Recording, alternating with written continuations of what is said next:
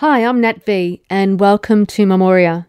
We are opening up submissions for Season 2 next year. For more information, stay tuned until the end of this episode. My name is Zara Marimutu, and the piece is called To Wait. It was really hard to pinpoint which moment that impacted me because there were like heaps of them.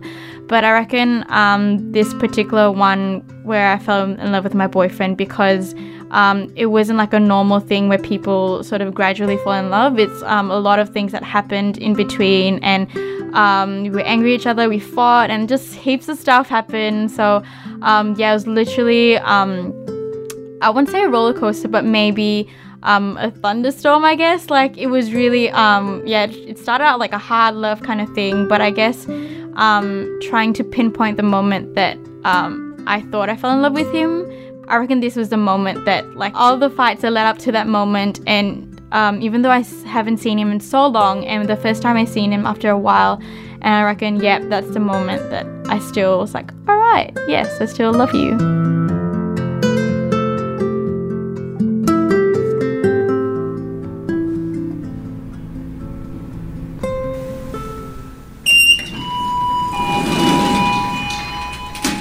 My phone died.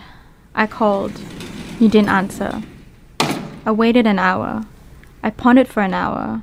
I didn't know your apartment number. No one knew your apartment number.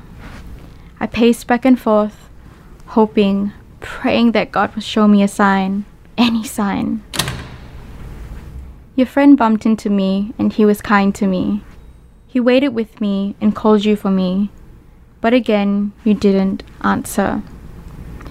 We haven't spoken in weeks. We haven't seen each other in months. Every person that shuffled by wasn't you. Every time the lift door opened, you didn't walk out. I grew impatient. Your friend stayed calm. We made conversation. He asked, "How was Melbourne?" I said, "It's been good." I asked, "How has work been?" He said, "So-so." We caught up, we laughed, but you were the first person I wanted to see when I landed. I wasn't mad. Maybe a little. I was anxious. Maybe too much. Tears wanted to fall. A voice said to turn back. But every fiber and bone in my body wanted to stay. I searched through the hallways. Your friend looked through each unit. He could recognize your shoes.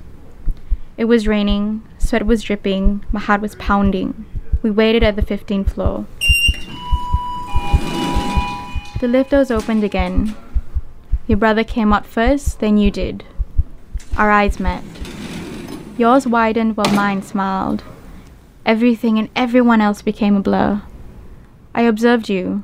You had lost so much weight. Your beard was unshaved. Your hair was wild. You were a mess. You weren't happy. I could tell. But in that moment, I knew I loved you. The bitter months that led up to that night were non-existent, wiped clean. A different kind of love overwhelmed me. The kind that forgave what you did and said. The kind that never kept score of all your faults. The kind that saw the best parts of you and knew that you could be so much more. To this day, you are growing and you are learning. We aren't perfect. We will never be. Surprising you was the best decision, but loving you has been the greatest journey.